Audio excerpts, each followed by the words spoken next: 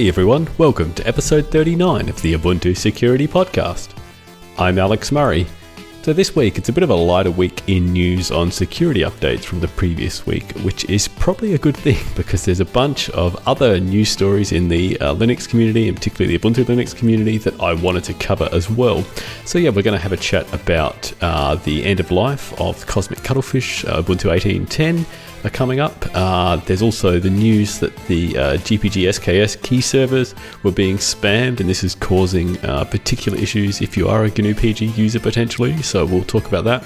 And finally, over the weekend, there was news that one of the accounts in the Canonical Limited GitHub organization had its credentials compromised, and so I'll have a bit of a statement about that as well. Alright, so let's get into it. So this week in security updates, there were 7 unique CVEs addressed by the team. The first one was in Django, so 2 CVEs here addressed for Xenial, Bionic, Cosmic, and Disco. The first one of these was if you were using Django via a reverse proxy, so then it would itself connect to Django via, say, HTTPS, but you were accessing the reverse proxy via HTTP. Essentially, Django would get confused, and it would not end up redirecting HTTP resources through to HTTPS, even though you'd configured it to do so. So that has been fixed. There's also a lower priority issue here where there was a potential for cross-site scripting through the current URL link, which would get displayed on various pages because this was not validated as a safe URL before display. So it would be possible to inject JavaScript or whatever into the link properties for that, so that when the user would click it, it would run your arbitrary script. And so that has been fixed as well. We've got an update for Thunderbird. So 2 CVEs here fixed for Xenial, Bionic, Cosmic, and Disco. So this just updates Thunderbird to the latest upstream release, which was 60.7.2. Both of these CVEs I actually mentioned previously in the context of Firefox in actually the last 2 episodes we did, episode 37 and episode 38. These consisted of both a sandbox escape and a remote code execution vulnerability.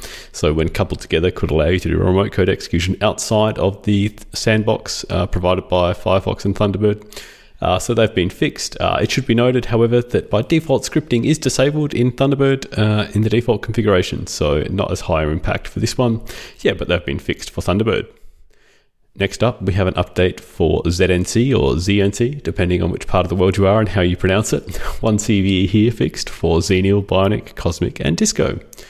So ZNC is a popular IRC bouncer, and ZNC provides support for plugin modules to do various extra functionality that you might want, and these can be loaded by authenticated but non-admin users. In this case, the name of the plugin would get passed through to various functions internally, and it would be possible that you could inject control characters or that kind of thing, so that then actually get it to run other code as opposed to what was actually in the plugin itself.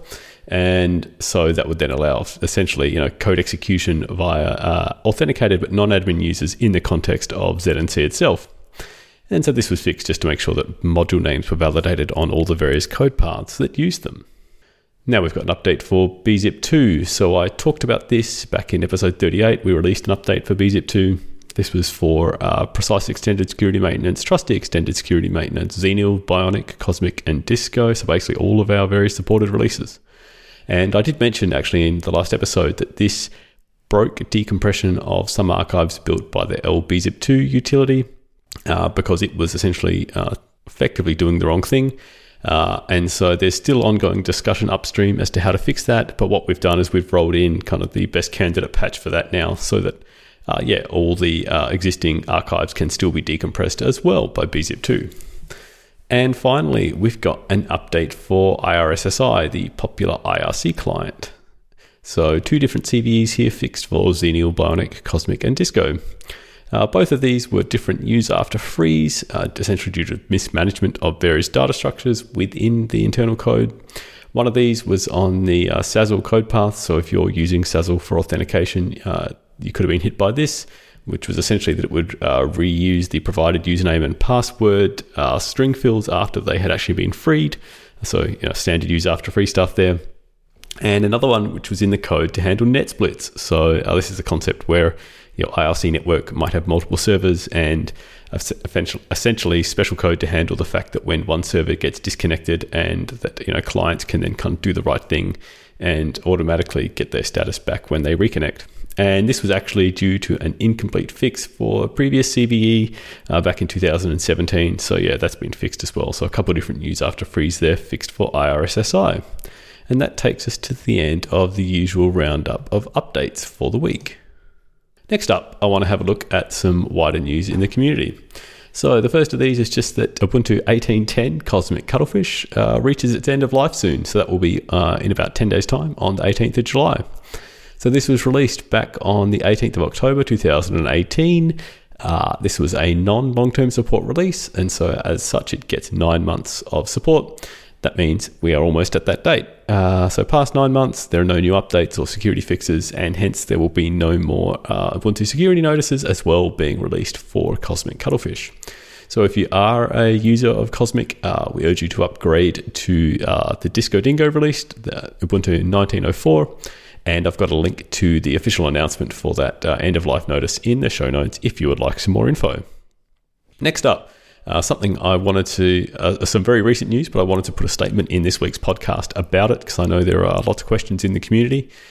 There was a single account which was part of the Canonical Limited GitHub organization, which was compromised over the weekend. And this was used to create a bunch of proof of concept repositories and issues, basically to demonstrate that they had compromised the credentials of this account, and they could do this. As far as we are aware, no other action was taken, so nothing else was compromised. There was no malicious code inserted, that kind of thing, and no personally identifiable information was accessed. And in fact, no personally identifiable information is stored in GitHub under any of the Canonical Limited accounts or anything like that. So yeah, as far as we are aware at this stage, there doesn't appear to have been anything particularly malicious done. However, the investigation into this is still ongoing, and we do expect to be releasing more details once those details are actually known. So yeah, expect basically another update in probably a future week's episode.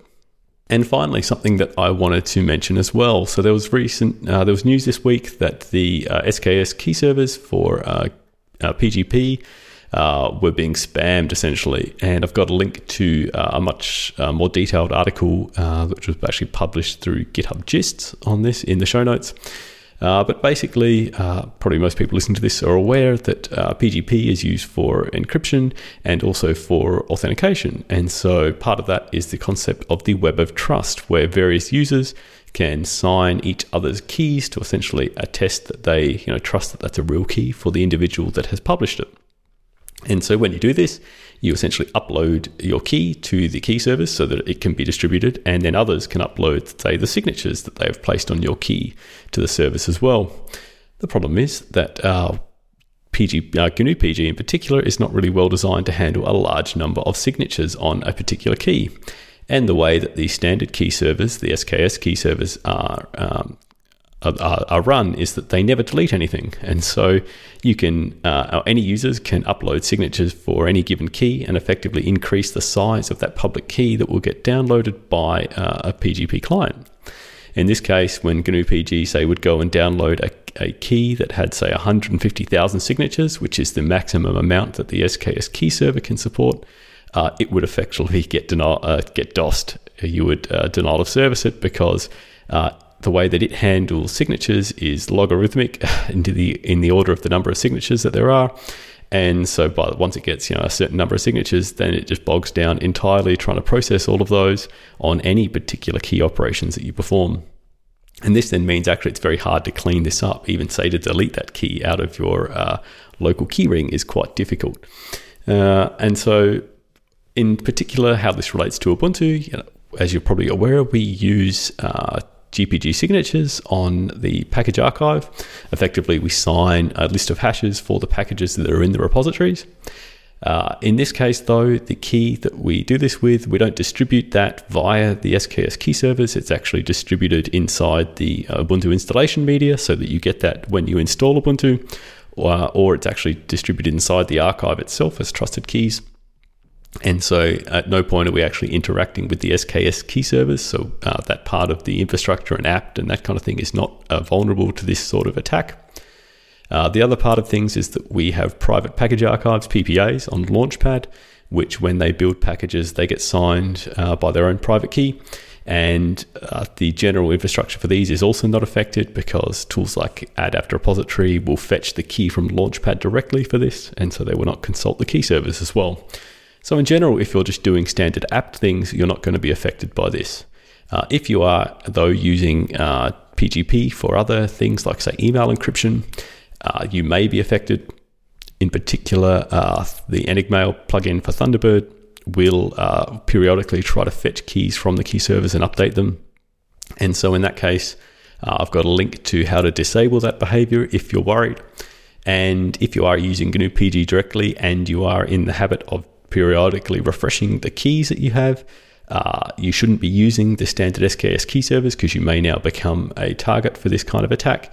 Instead, a new kind of resistant key server has been deployed that isn't based on the SKS code base. It's quite different and avoids this kind of vulnerability. And so, I guess really in this case, the vulnerability is in GNU PG itself, the fact that it has this kind of logarithmic behavior in the order of number of signatures. However, it can be mitigated at a bunch of points. And so, as I say, the mitigations really are more kind of system-wide in this case, and as to how you may or may not interact with the SKS key servers. So that takes us to the end of this week's episode. As usual, if you would like to get in contact with the team, you can reach us at security@ubuntu.com.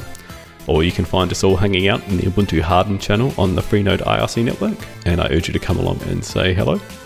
Or you can catch us on Twitter at Ubuntu_sec. Okay, thanks everyone for listening again for another week. I'll be back again next week with more news and that kind of thing. But until then, remember, keep calm, enable automated upgrades, and I'll speak to you again soon. Bye.